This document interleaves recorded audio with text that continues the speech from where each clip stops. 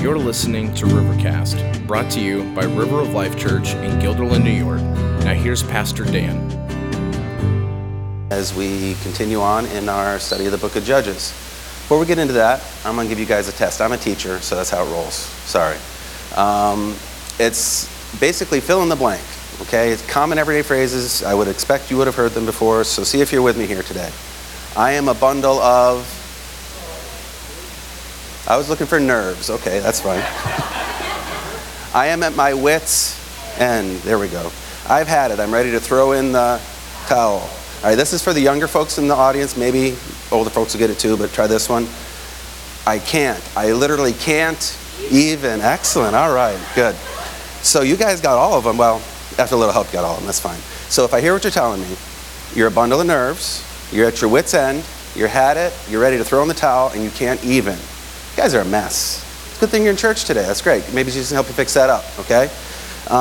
So anyway, you guys were awake. I've never heard Sean get that kind of response, so I'm going to have to tell him about that. Actually, in the book of Judges today, we're going to be in chapter 6, and it's the story of Gideon, which many of you will know. And honestly, that was the Israelites' attitude. I can't with this. This is just, okay. So that's what we're entering into here with, if you want to open up your Bibles to Judges chapter 6. We're not going to read the whole thing. Obviously, it's a very long passage. I do recommend, though, if you're going to go to Life Group this week, you should take a look at this, read it through so you can have a good conversation about it. And we're only going to look at the first half of Gideon's story. Sean saved the good part for himself, of course. He does that to me. He's really good about that. So at the beginning of the chapter, shockingly, Israel's done evil in the sight of the Lord again, right? We're back to this, the cycle of things are bad, they cry out, God helps them, they go back to being bad, right? That's kind of the story of the book of Judges, story of many of our lives, actually, right? It's the Midianites. That's the tribe that God's using to harass them and put them down. And the Midianites, the way they play the game here is to wait for Israel to grow up all their crops and their animals and then come in and take them. I think that's pretty smart, actually, right? Here's the Midianites. Well, let's see here. We can go take some seed from them and some baby goats and raise them up and farm all that stuff for a few months and then eat it. Or let's let them do the work and we'll just go take it from them. I like door number 2 there, right? That's a pretty good idea. So that's how they're going, is letting the Israelites do all the work, and then they take their stuff. So we find Gideon, as the story opens, he's trying to take the wheat that he actually had gotten to harvest for himself and make it useful with the whole process there. We'll get into that later. But he's hiding from the Midianites doing that, hoping no one sees him. And then while he's doing that, God comes and tells him that he's going to be the one to deliver Israel this time. And I'm summarizing the story for you here if you're not familiar with it. Gideon then starts with his series of doubtings and dodgings and, well, don't you think, and maybe kind of stuff. And God's pretty gracious the whole time here, which is part of what I want to talk about today. The first thing Gideon gets is a miraculous consuming of his meat and broth offering by some fire. That's to show him that that's really God. And then God tells Gideon to tear down an idol on his father's property. So he does, and he does this at night, fearful for his life. And then when he does that, his father kind of comes back to paying attention to what God's all about, and actually challenges the Baal worshipers in the town to see what's what. And then from there, God calls on Gideon to take down the Midianite army. And when Gideon hears this, he pulls the very famous, is the fleece wet or dry game a couple of times. And God's merciful there too, and helps Gideon get through his fears and doubts, and goes on into chapter 7 where the battle occurs, and we'll talk about that next week. So that's the story we're dealing with today. Okay, that's the story of Gideon's beginnings. So what I want to talk about is that doubting that I referenced. It's very notorious. Gideon is, that's what people think of him most times, is putting the fleece out to see if God's really with him or not. And I want to look at that doubt, and I want to look behind it to see what's going on there, to see that most likely what Gideon is struggling with there is some fear and some lack of faith. And I think most of us would probably relate to that pretty well. So I want to explore that today. And when I started to think about it, to what I was going to say today, I was pretty convinced I was going to rip right into Gideon for doubting. Just twice the same game he had to play within like the same day. And a lot of people portray him as a hero because he ended up winning the battle.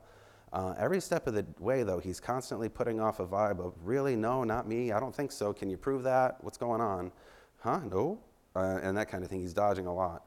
Eventually he did obey, right? Eventually he did indeed do what God told him to do, and God did his mighty work through him. And pretty clearly, the weakness of Gideon was intended to make it clear that God was the one winning the victory. And that's a great display of how God works with all of us. So that's a great part of the story. And when I started to think about Gideon's doubt and the way he carried off the whole process of moving forward, I began to think about, well, who else in the Bible has doubted? He's not alone in this, obviously. It's pretty common. And I started to look through and look stuff up. And I was on a quick list of the people who doubted God in like overt ways, okay? And it woke me up to realize that, let's think about this again. Adam and Eve, they doubted God because they listened to Satan when he said, did God really say, you shall die, kind of thing. Abraham and Sarah, both, they separately, independently questioned if they could have a child at their age, and in fact, Sarah even laughed at God. That's where her son's name, Isaac, it came from. It means laughter. And then Moses, of course, I can't speak well, God, and I need help and can't do this, and God gave him Aaron to help him out with that. The entire nation of Israel, they doubted that God would deliver them into the promised land, and they wandered for 40 years because of it. King David, ever read the book of Psalms? Got some doubts in there, right? Elijah, he asked to die. He asked that God to kill him because he thought he was the only one left serving God. He doubted. The prophet Jeremiah, he thought he was too young to serve God.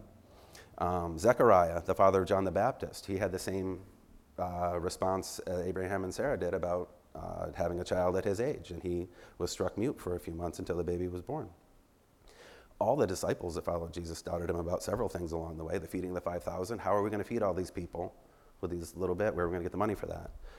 We're going to die in the storm when Jesus was right there with them. They all doubted. And of course, famously, doubting Thomas. We don't call him that for a joke. He doubted that Jesus really died and rose from the dead. Now, he didn't doubt that he died. He doubted that he rose from the dead. So very clearly, we have a long list of people that are, in many ways, heroes of our faith, clearly doubting God. So when I realized that, I thought about it, and doubt is just part of who we are as people. It's a fact of life. And we have a tendency, probably most of us, to be skeptical, to question, and to want to know for sure what's going on, to prove things. And honestly, that's probably pretty healthy in some circumstances. It keeps us safe in dangerous situations, right? If you don't think about what's going on and you do stupid things, you get hurt, right? So there's some measure of intelligence in doubting and thinking about stuff. Keeping your guard up, sort of, if you want to look at it that way. And in matters of our faith, you look at doubt with a crossed eye and say, what's wrong with you? But there's probably some necessity to doubting if you think about how our faith turns into reality. A man named Tim Keller, a very famous pastor who writes a lot of books, I read this quote from him, and I don't quote people often, but I thought this is a good one. A faith without some doubts is like a human body without any antibodies in it. People who go through life too busy or indifferent to ask hard questions about why they believe as they do will find themselves defenseless against either the experience of tragedy or the probing questions of a smart skeptic. A person's faith can collapse almost overnight if he has failed over the years to listen patiently to his own doubts, which should only be discarded after long reflection. So if we don't ever skeptically think about why we believe what we believe, hard times can shake that. If we don't have a faith that's rooted in real understanding of who God is, people can shake us off of that by asking questions that are hard to answer. There are a lot of hard to answer questions regarding faith. But all of that doubt really should be pointed to ourselves, right? Are we understanding correctly? Do we really believe this? That kind of stuff. The difference here with what Gideon did is he was doubting what God was saying to him and asking him to do, and pretty clearly asking to. This isn't one of those, I have this feeling that God wants me to. He was talking to the angel of the Lord, okay? And this, I don't think that's really what doubt is about. I think that's a real manifestation of his fear and of his lack of faith to trust in God taking care of him.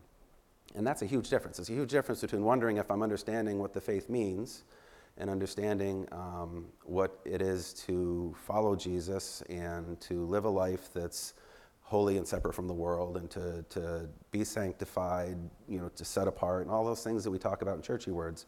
To understand all that, there should be some measure of questioning and what does this mean, and that's a smart thing to do. But to wonder when God's telling you flat out, Moses, the burning bush, right? That's other than just, hey, I'm keeping my guard up. That's an unwillingness to follow God. And I want us to realize that fear that we all probably share along the way somewhere, that is not enough to keep us from following, right? It's a hindrance, but God can overcome that with us. So that's the idea I want us to hear today, is that your fears that you have, and you have them, so do I, those fears that you have are not enough to keep you from following Jesus. So I want to talk about that this time. So the first reason that fear doesn't need to stop you is that honestly, guys, God sees our potential when we don't. He sees the great potential that we have. I'm going to read from the book of Judges now, a few pieces along the way to help you see that.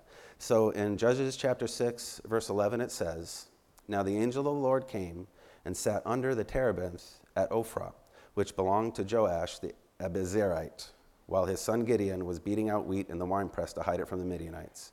And the angel of the Lord appeared to him and said to him, 'The Lord is with you, O mighty man of valor.'" So there's Gideon hiding, like I referenced earlier. He's afraid of the Midianites, okay, which is rational, right? These people were, think like the Mongol hordes riding on the horses, taking all their stuff, kind of thing. It was intelligent to be afraid of those people. They were wiping out Israel. So what he's doing, if you're not aware of the circumstances, the way that in those days that wheat was made usable is they would have to beat on it to crack the shell open, and then it would be little flakes and kernels of shell, and then they would kind of lift it around in the air and let the wind blow away the chaff, it's called, and they'd have the usable wheat after that. So that's what he was doing, and you usually did this in an open place, often on a hilltop, so the chaff would blow away, make it easy for yourself. He was down in a wine press, basically a hole in the ground where they would squish grapes for wine, where there's no wind. So he was kind of making this really hard on himself to hide. So that's the idea. He was hiding. It's not directly stated, but that's going on. And God called him a man of valor. Now, either God doesn't know what that means, or we're mistaken here, right? We're misunderstanding. That's absurd to us, right? To look at this guy hiding from the Midianites. He's a weak, cowardly guy, and his entire demeanor all the way shows that. For him to lead the nation of Israel to deliverance from the Midianites is a joke, right? But it's not absurd to God. In fact, we see that it worked out, that it wasn't absurd. God knew what he was going to do with Gideon. So what happens, I think, in these circumstances, when these fears overtake us, we look at ourselves or the people around us, and we see the weaknesses that we have and the shortcomings, and we just know this ain't going to work out. That's just not going to happen. There's a flip side to that, okay? So while we don't want to think too lowly of ourselves, as we're going to talk about, we know people who think too highly of themselves as well. We all do, and that doesn't work any better. So you need that kind of happy medium in the middle of that, understanding who you are. I don't have the reference, but in the book of Romans it says, think of yourself soberly as you ought to, right? Think of yourselves as you ought to. You have skills, you have talents, you ought to be able to use them. You're good at some things, right? But you're not good at everything, you shouldn't know everything. Nobody does. So there's a balance there. But Gideon's way far the other way, right? I can't do anything, I'm the weakest of the weak kind of thing. So when we're in that circumstance, here God's calling a man of valor because he knew what he was going to do with him. God has made us to be who we are, right? If we're following Jesus, God has saved us from all the weakness and wrecks that we are. We're not perfect yet, but he's growing us in that. And the reality is we don't think highly enough of ourselves to do the things that we ought to do when we let fear take over. When we fear and we think we can't do it and then get paralyzed by that, that's because we don't trust God that made us who we are and that we can do what he wants us to do. As I was preparing to do this, I read another thing this week. I don't even know who the author was. It was just something I was reading. And I want to read it to you. Again, I don't do this very often, but I want to read this sentence out. And I have a list of all the verses it came from. So guys, hang on for a second. Don't put that slide up until I actually finish reading, because I want you to just hear the sentence. When I read the sentence, I'm like, wow, this is powerful. And in my version here, all the little verses are noted, but I want you to hear it first before you see the verses, okay? It says, do you realize who you are? Who you really are? One of the biggest lies we tell ourselves is that God only uses special people. If you are a born-again believer, if you are following Jesus, you are God's child, his friend, and his masterpiece. You have been justified, freed forever from condemnation by God. You are adopted into his family, and your citizenship is in heaven. You belong to God, never to be separated from his love. And you have everything from him you need for life and godliness. God knows who you are, even if you don't. And he will work to help you see your true identity. Okay, guys, put that slide up. I want to go back through that. That was really powerful, I thought, to just think all that list of things that we are. So it said we are God's child, which is from the book of John, right? We're his friend, also from John. His masterpiece, that's from the book of Ephesians. We've been justified, which means we're made just as if I'd never sinned. That's what that means. It's wiped away there. That's from the book of Romans. We're freed forever from condemnation from God, also from the book of Romans, one of the best verses in the Bible, if you're looking for that kind of thing. You are adopted into his family in Ephesians. Your citizenship's in heaven from Philippians. You belong to God. That's from 1 Corinthians. Never to be separated from his love. That's from Romans. And then we have everything we need for life and godliness. That's from Peter. So that's several different places in the Bible we see that sentence of who we are. That's not a guy that needs to be a coward in the wine press, right? That's someone that can go do what God wants them to do. So I want to encourage you to look past the fears that we have of our inadequacies, our failings, and they're there. We all have them. We should know those things about ourselves. And instead, look at yourself the way God sees you. Otherwise, like Gideon, we're just going to be paralyzed by our fear. If you don't know that God made you to be used by him, he did, okay? Now, I don't know, many of you guys know I have a lot of kids. And when you have a lot of kids and you have been in a Christian family for a while, you watch a few VeggieTales, okay? So, and I've watched, I think all of them, I don't know, I've lost track, and I love them, guys. For those of you who don't know VeggieTales, it's really worth an investment of your time. They're really just fantastic kids shows. I'm going to show you a little clip. I honestly think I want to show this someday just as our church lesson, this thing. I'm going to show this little piece, all right? This is good stuff. It's from the VeggieTales called The Snoodle's Tale, all right? So I'm going to set it up for you because I'm going to show you about 2 minutes worth of it. Snoodle is just some made-up creature by the VeggieTale people that is created out of some tower. It's all like a allegory for God, right? And they're born with little tiny wings and a paintbrush and I think a kazoo or something like that because they make music, paint, and they can fly. They're just happy little guys. And this little guy's born and he's happy and he's trying to do his stuff. He's a little kid. He's making messy pictures and falling down when he flies. And all the older Snoodles make fun of him. And you can't do this. You're kind of like this. You're weak. You're a loser. You can't do it. So he feels bad and runs away. So that's where we pick this up. He's running away trying to just deal with life. So play that clip for us and listen really carefully to what the man on the mountain says. He thought of the Snoodles. He thought of the tower. He thought of the bell that would chime on the hour. He thought of his pack and his very long walk. He thought it so loudly, he heard his thoughts talk. "Hello," said his thoughts. "You've made quite a climb." That voice He remarked. doesn't sound much like mine. Then he turned and he noticed he wasn't alone, for a man stood behind, near a cave in the stone. He looked like a Snoodle, though quite a bit bigger. Maybe a giant. The small Snoodle figured. I'm going. The Snoodle boy said with a huff. And don't paint a picture. I've got quite enough. "But first, come inside. The man said. Have some tea. I'm so very pleased that you're visiting me." The Snoodle boy stopped, though he'd only gone inches, and stared at the stranger he'd found on Mount Ginches. He didn't seem angry. In fact, he looked kind. The poor little boy was confused. Are you blind? I'm puny. I'm silly. I'm not all that smart. I can't use my wings and I'm no good at art. The stranger leaned down with a pain in his heart. "Who told you these things?" he asked. "How do you know?" These pictures I have in my pack tell me so. The small Snoodle sniffled and started to go. "First, if you please, let me look at this art. That makes your pack heavy and weighs down your heart." Then, picture by picture, he unpacked the bag that bent the poor Snoodle and made his wings sag. "Dear boy," said the man. "these look nothing like you." Then into the fire the pictures he threw. He rose from his chair, saying, "Wait there, you'll see that what you need most is a picture from me." The Snoodle sat patiently, sipping his tea. Then from a room in the back he returned and said, "Dear little Snoodle, it's time that you learned what you really look like."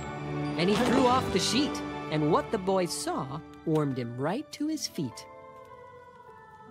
The boy in the portrait looked older and strong, with wings on his back that were sturdy and long, and a look in his eye both courageous and free.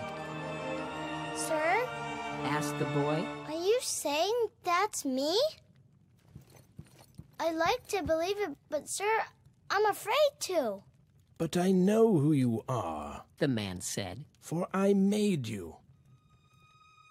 I built the tower and set it in motion. I planted the meadow, put fish in the ocean. And I feed the finches, though most noodles doubt it. Not one of them falls that I don't know about it. I've seen you fall down in the mud and the goo. I've seen all you've done and all you will do. I gave you your pack and your paints and your wings. I chose them for you. They're your special things. The snoodle kazoo is so you can sing about colors in autumn or flowers in spring. I gave you your brushes in hopes that you'd see how using them you could make pictures for me. Most of the snoodles The old one said sadly. just use their paints to make others feel badly. I know who you are because I made you. That's what God says to this little guy, and that's what he says to you too. Okay? When you feel about yourself that you can't do, he made you. And if he's putting you in a position to do something, you can do it. Okay? So I want to encourage you to have that snoodle's heart. I love that part. I know who you are because I made you. That's the way God looks at us. And actually, that's helped me look at you guys too. When I look around at people and I want to think they're weak and they can't do, not that I think that of you guys, but you know, when you think badly of people, God looks at them differently. He knows who they are. He made them. Consider that as you're, fearful about how things are. God's there. He's with us, okay? The second reason fear shouldn't stop us. God's with us even when it doesn't look like it, okay? You look at the circumstances with the Midianites, and boy, that looks brutal, okay? In fact, Gideon calls them out on that. In Judges 6:13, I'm going to read that one. It says, "And Gideon said to him, 'Please, my Lord, if the Lord is with us, why then has all this happened to us? And where are all his wonderful deeds that our fathers recounted to us, saying, Did not the Lord bring us up from Egypt? But now the Lord has forsaken us and given us into the hands of Midian.'" All right, so that's the common attitude that most people have about their circumstances around us. If things are bad, God can't be in it, right? That's a valid look at life from most people's perspective. So this is different, though. If you consider much of the rest of how Judges has gone so far, the language used in most other places is that they forgot the Lord. They put him away, didn't know about him, didn't care about him. Here, we have Gideon saying, hey, didn't you do all this? And where are you now, kind of thing. The circumstances that we're in now doesn't look like when you were with Israel. Very different, right? That's not the same as, just putting God in the back burner and we don't want to hear about it. And of course we're going to get whacked, right? Gideon's trying to play the, hey, what happened here card. I think we give him a little too much credit, though, when we just read that verse. That's a problem sometimes when you just read a verse of the Bible. If you look back at verses 7 through 10, we know why Gideon knew this, actually. In verse 7, it says, when the people of Israel cried out to the Lord on account of the Midianites, so they'd already cried out, hey, help us, the Lord sent a prophet to the people of Israel, and he said to them, "Thus says the Lord, the God of Israel, I led you up from Egypt and brought you out of the house of slavery. And I delivered you from the hand of the Egyptians and from the hand of all who oppressed you, and drove them out before you and gave you their land. And I said to you, I am the Lord your God. You shall not fear the gods of the Amorites in whose land you dwell, but you have not obeyed my voice." Oh, well, that's a little bit different now, isn't it? So in that, we have two things. First of all, we see the source of how Gideon knew what was going on, right? Because the prophet had been there talking about these things. So even if Israel had tried to put God aside, when they finally called on him, he reminded them of what he had done. Okay, so that's why Gideon knew that. But also we have God's answer as to why things are going bad for them as well. Okay, Gideon's doing here, he's playing a typical little kid's game. Well, you said, right, that's what he's doing. Didn't you say that you would? And just like a little kid, he's neglecting the whole sentence that God said to him, right? This is how it's going to go if you obey my commands. And, the reality is, as God said, they've ignored him. They did put him on the back burner and did evil in the eyes of the Lord. Okay? So we see God's watching over him. Actually, he is there. The reason the Midianites are giving him a hard time is because he was watching them and seeing what they were doing. And when they were walking away from him, the consequences became bad. And then when it got bad enough, Israel cried out to God. Again, that cycle we see in the book of Judges. One thing I hope that we can get out of this, seeing this repetitive cycle, is that we can break it for ourselves, right? That we can not need things to get so bad that it hurts before we call on God. That would be a good learning process out of reading the book of Judges, right? One more quote, my apologies. C.S. Lewis, very famous Christian writer, he said this, and I couldn't not say this because it speaks right to it. God whispers to us in our pleasures, speaks in our conscience, but he shouts at us in our pain. It's his megaphone to rouse a deaf world, okay? So when things are so bad that they hurt, it means you've gotten so far away from God that he's got to use that to wake you up. Because if you're close to him, you can hear him. He's whispering, you're close, and things are good, right? When you get farther and farther away, I just realized, perfect analogy. When we're close, we can talk like this, and you can hear me. Matthias, can you hear me? He can hear me, right? Even without the microphone. Half you guys heard me. So when you're close, you can hear. When you're far away, you got to shout, right? And that's right, Gary, right? So that's a reality. So that's when we get far away from God, he's got to shout at us. Don't make him shout at us, right? That's the idea here, is that we don't want to get to that point. So God's there. He's watching, even when it feels like he's not, because things are so bad. The so bad part's probably because of us, most likely, okay? And that's where fear, it goes further than fear, just into lack of faith. You don't believe he's even there. If things aren't working out the way I want to, God can't be there, so now what? Now I'm really in trouble. Now that's when fear really is going to take over, when you don't think God is even there because you're on your own then. That's pretty bad news. When circumstances don't work out the way we think they should, right, the way we argue they ought to be, that can't override our knowledge of who God is. If we have an understanding that God is always there and always watching out for us for our benefit, then when we get away from that, we're denying that knowledge and we're losing track of things. And things start going south from what we think it ought to be. We're just not trusting him, and all of a sudden it looks like he's not there, right? So these are all natural reactions of, fearing when things aren't working out, thinking God's not there, but they're natural. They're of our flesh, and that's not a good reaction. We need to react from our spirit, which knows God is there. So let's just remember he's there, and that'll help when we fear, right? We'll get past that. I mean, little kids all the time, when things go bad, they want their mom and dad. They run to them. Well, run to God, and that's the same result there. Third reason we shouldn't let our fear keep us from doing what God wants us to do.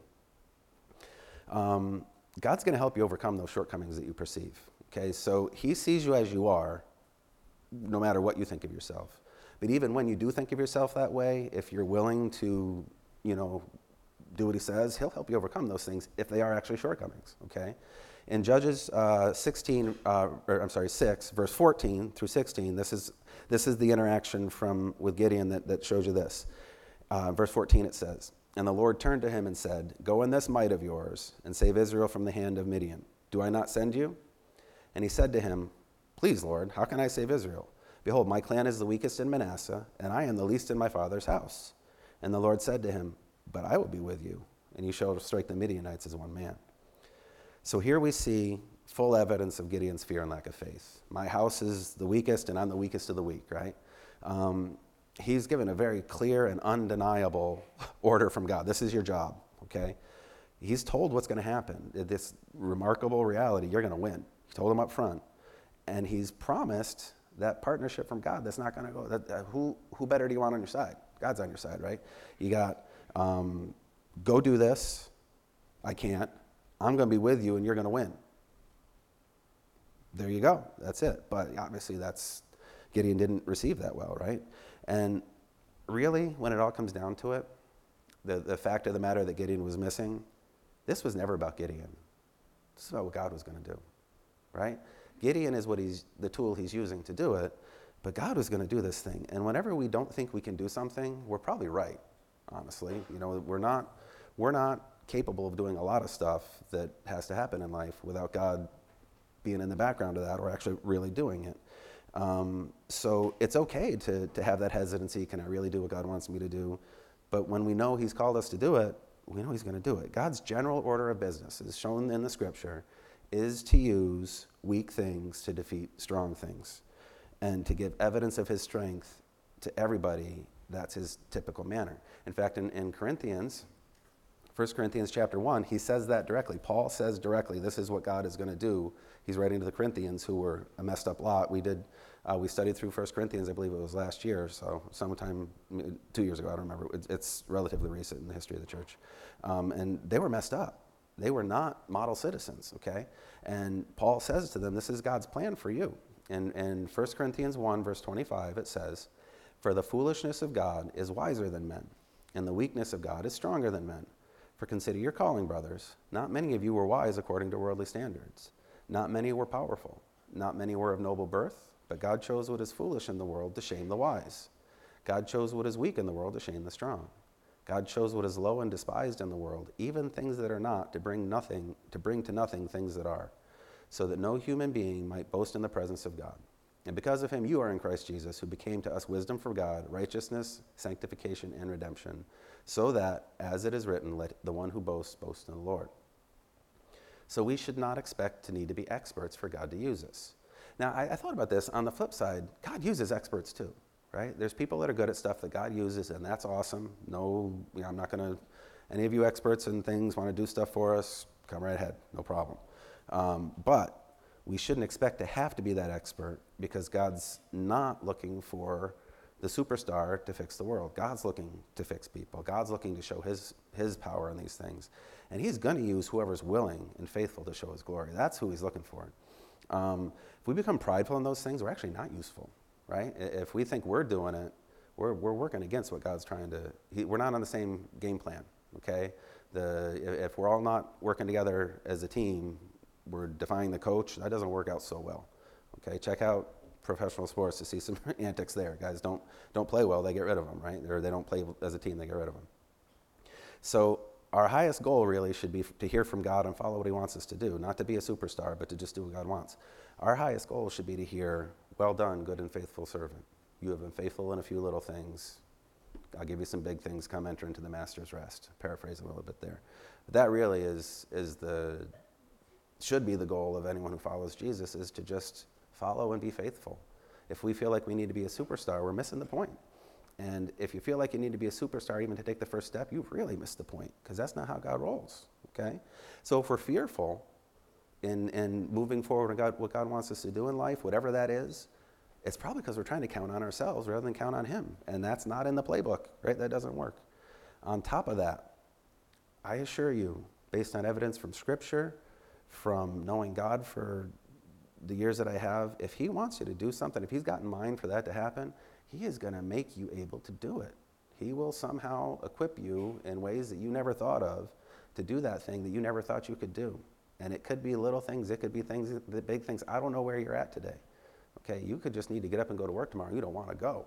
God will get you there. Okay, it could be that simple. It could be you got something really big to do. I don't know, right? Wherever you're at, God's going to get you there, and he's going to make it in your life so that you can do those things you need to do. He is faithful that way. It's very clear through Scripture. Okay, last reason that I don't think fear should need to stop us from doing what God wants us to do. When you are afraid, and you will be, oh, you will be, God's willing to soothe those fears. He's not going to leave us hanging out there and just say, "Hey, suck it up, what's your problem?" Okay? That's what I would do. Sorry. He's willing to get you there. Okay, Judges 6, 17 and 18. This is in response to Gideon saying, "I can't do this." And he said to him, this is Gideon speaking, "If now I have found favor in your eyes, then show me a sign that is you who speak with me. Please do not depart from here until I come to you and bring out my present and set it before you." And God said to Gideon, "I will stay until you return." And then Gideon goes and does his stuff with the food that God burns up miraculously. And then also we go on to see the fleece thing. And all of that the rest of the chapter, it's Gideon doubting and putting before God, "Hey, do something special, weird, kind of basically supernatural to let me know that you're there." And in all of that, God means what he says. I will stay until you return. He's not going anywhere. He's with him till the end of the line. Okay? So the events here that we see, consuming the offering and the fleece and all that, those are, honestly, for Gideon, those are demonstrations of his lack of faith. As you read through this, you'll see Gideon refer to this angel as Lord, the word for God. Gideon knows exactly who he's dealing with. By the end of it, maybe not right away, but by the end of this, he knows he's talking to God. In fact, he says, oh no, I've seen God, I'm going to die. And God comforts him, no, you won't. Okay, so he knows who he's dealing with. So he knows he's dealing with God, and he was given a clear directive. At that point, guys, I'm going to say, just as a bit of advice, we probably shouldn't ask for confirming miracles, I think. I mean, Gideon did it, and God didn't kill him, so we're probably not going to get killed by God if we do that. But I just don't think it's a good strategy. I don't think it's the way we should pursue following God. We should trust him if we know he's talking to us, which today we're not probably going to see the angel of the Lord, the burning bush, and all that stuff. We're going to hear him in here most of the time, and the Spirit's going to confirm those things for us, and the people we know are going to confirm those things, but he mostly speaks to us through this, okay? So if you hear in here that he wants you to do X, Y, or Z, whatever that is, you probably need to listen, okay? You probably shouldn't need that fleece to be dry when it should be wet. You probably shouldn't need the stuff to get burned up that can't get burned. Probably. I think that's me giving you some advice. I don't have a dictate from Scripture because God was gracious to this guy. He did it for him, okay? So I don't want us to think Gideon's a model. Sometimes we look at these Old Testament guys and we think since they're there, we should do what they do. And clearly we shouldn't be King David and commit adultery and kill the woman's husband. That's not a model, right? And Gideon's not a model here for how to follow God. It's really what it is an evidence for us that God's gracious when we don't trust him. And he's good, he's willing to work with us and help us out. Same thing with Thomas, right? Jesus is standing right in front of him. No, I guess he didn't, he appeared, but whatever. I won't believe him unless I put my fingers in the holes. There it is. We don't have Thomas's reaction recorded, but I would hope it was on his knees, my Lord, my God, right? How do you stand in front of Jesus, seeing the holes, and need to put your fingers in them? Really, right? We don't know that. I hope that's what it was. But even there, Jesus was gracious to Thomas. He gave him the evidence he was looking for. So I would recommend we take God at his word, but it also, the Bible shows us that he's gracious to help us through that if we fear. One last note out of this as we kind of wrap things up. This is the place where God gets Gideon moving forward on his journey to leading Israel, right? It was him pulling him out of the wine press and saying, you're going to go do this. But before he did this, he gave him a command to go take care of his own house, right? Before Gideon can be used in public to lead Israel, he had to clean up his own backyard. On Gideon's family property, well, now Gideon wasn't in charge of his family, so it's not necessarily his, it's not on him at this point specifically, but they had idols. They had the Baal altars and the Asherah pole stuff that Sean's been referring to over the last few weeks, the different ways to worship these false gods. And God's first assignment to him was to take care of business there. He told him, take your dad's special bull that everybody in the town uses for breeding stock. It's like the best bull in town. Pull that thing down, pull down that pole and that altar, and then kill that bull as a sacrifice to me. That was Gideon's job. So Gideon did that. He went at night because he was afraid, and he tore that stuff down. All right, and in that, it's pretty cool. People were not happy. The town was not happy. The gods. I think for us, the lesson we can get out of this is if you want to be a mighty man of God for Israel like this, your own house has to be cleaned up, right? You can't be living in ways that aren't appropriate for God's eyes to go do stuff for him. You got to straighten that out. And when you do that, things are going to get shook up a little bit. Okay, right? The family was in jeopardy now. The town came to take care of business. And when that happened, Gideon did this at night because he was afraid of that happening if he did it in the daylight. And it happened anyway. And the men came out, and in verse 30, they're saying to his dad, hey, bring out your son. We're going to kill him. He's done. Look what he did to our gods. And here we see the first spark of what God was doing with Gideon. Gideon's dad said, oh yeah, if your God could do something about it, why doesn't he? Okay, that was the basic gist of that. So we see Gideon's dad and probably his family turning back to follow the Lord. And then from there went Israel, and they won the battle, right? So out of that, I would say, if you're letting your fears work on you and stuff, God's got something for you to do. Part of those fears might be things in your life that you're holding on to that you shouldn't, that are in the way between you relating to God.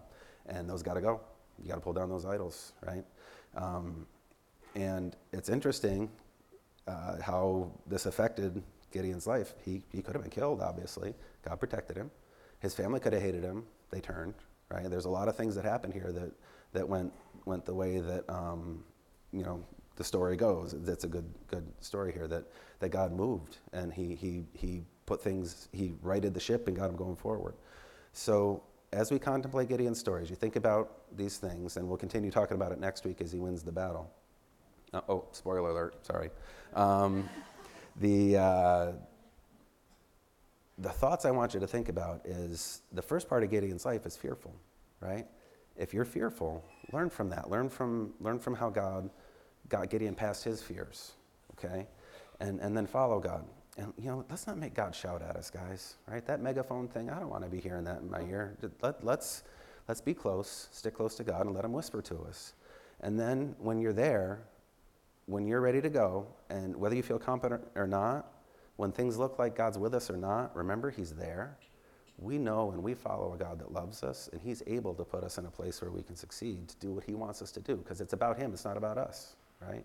As we consider these things, I'm going to ask the band to come up now so we can kind of close things down. As we consider these things, you got to look at yourself and see, where your relationship with God is. You might be here for first time, never even thought about God before. This might be the only time that you ever heard this stuff, and it's foreign to you. Well, he's talking to you, okay? He wants a relationship with you. You might have been around forever and known Jesus your whole life kind of thing, and I never thought about the reasons I don't follow him when I don't. Listen, right? God's there for us because he wants a relationship, and that relationship comes when we realize we can't do things for ourselves, and when we know that God has provided our way to know him through Jesus. So if you're at any of those positions in life that you want to talk about things, certainly you can chat with me. We've got several folks that are leading life groups and stuff like that. I'd be willing to talk to you about it, but I would recommend that you don't turn your back on him for too long. Okay, listen to God, follow him, and don't be fearful. Let me pray for us.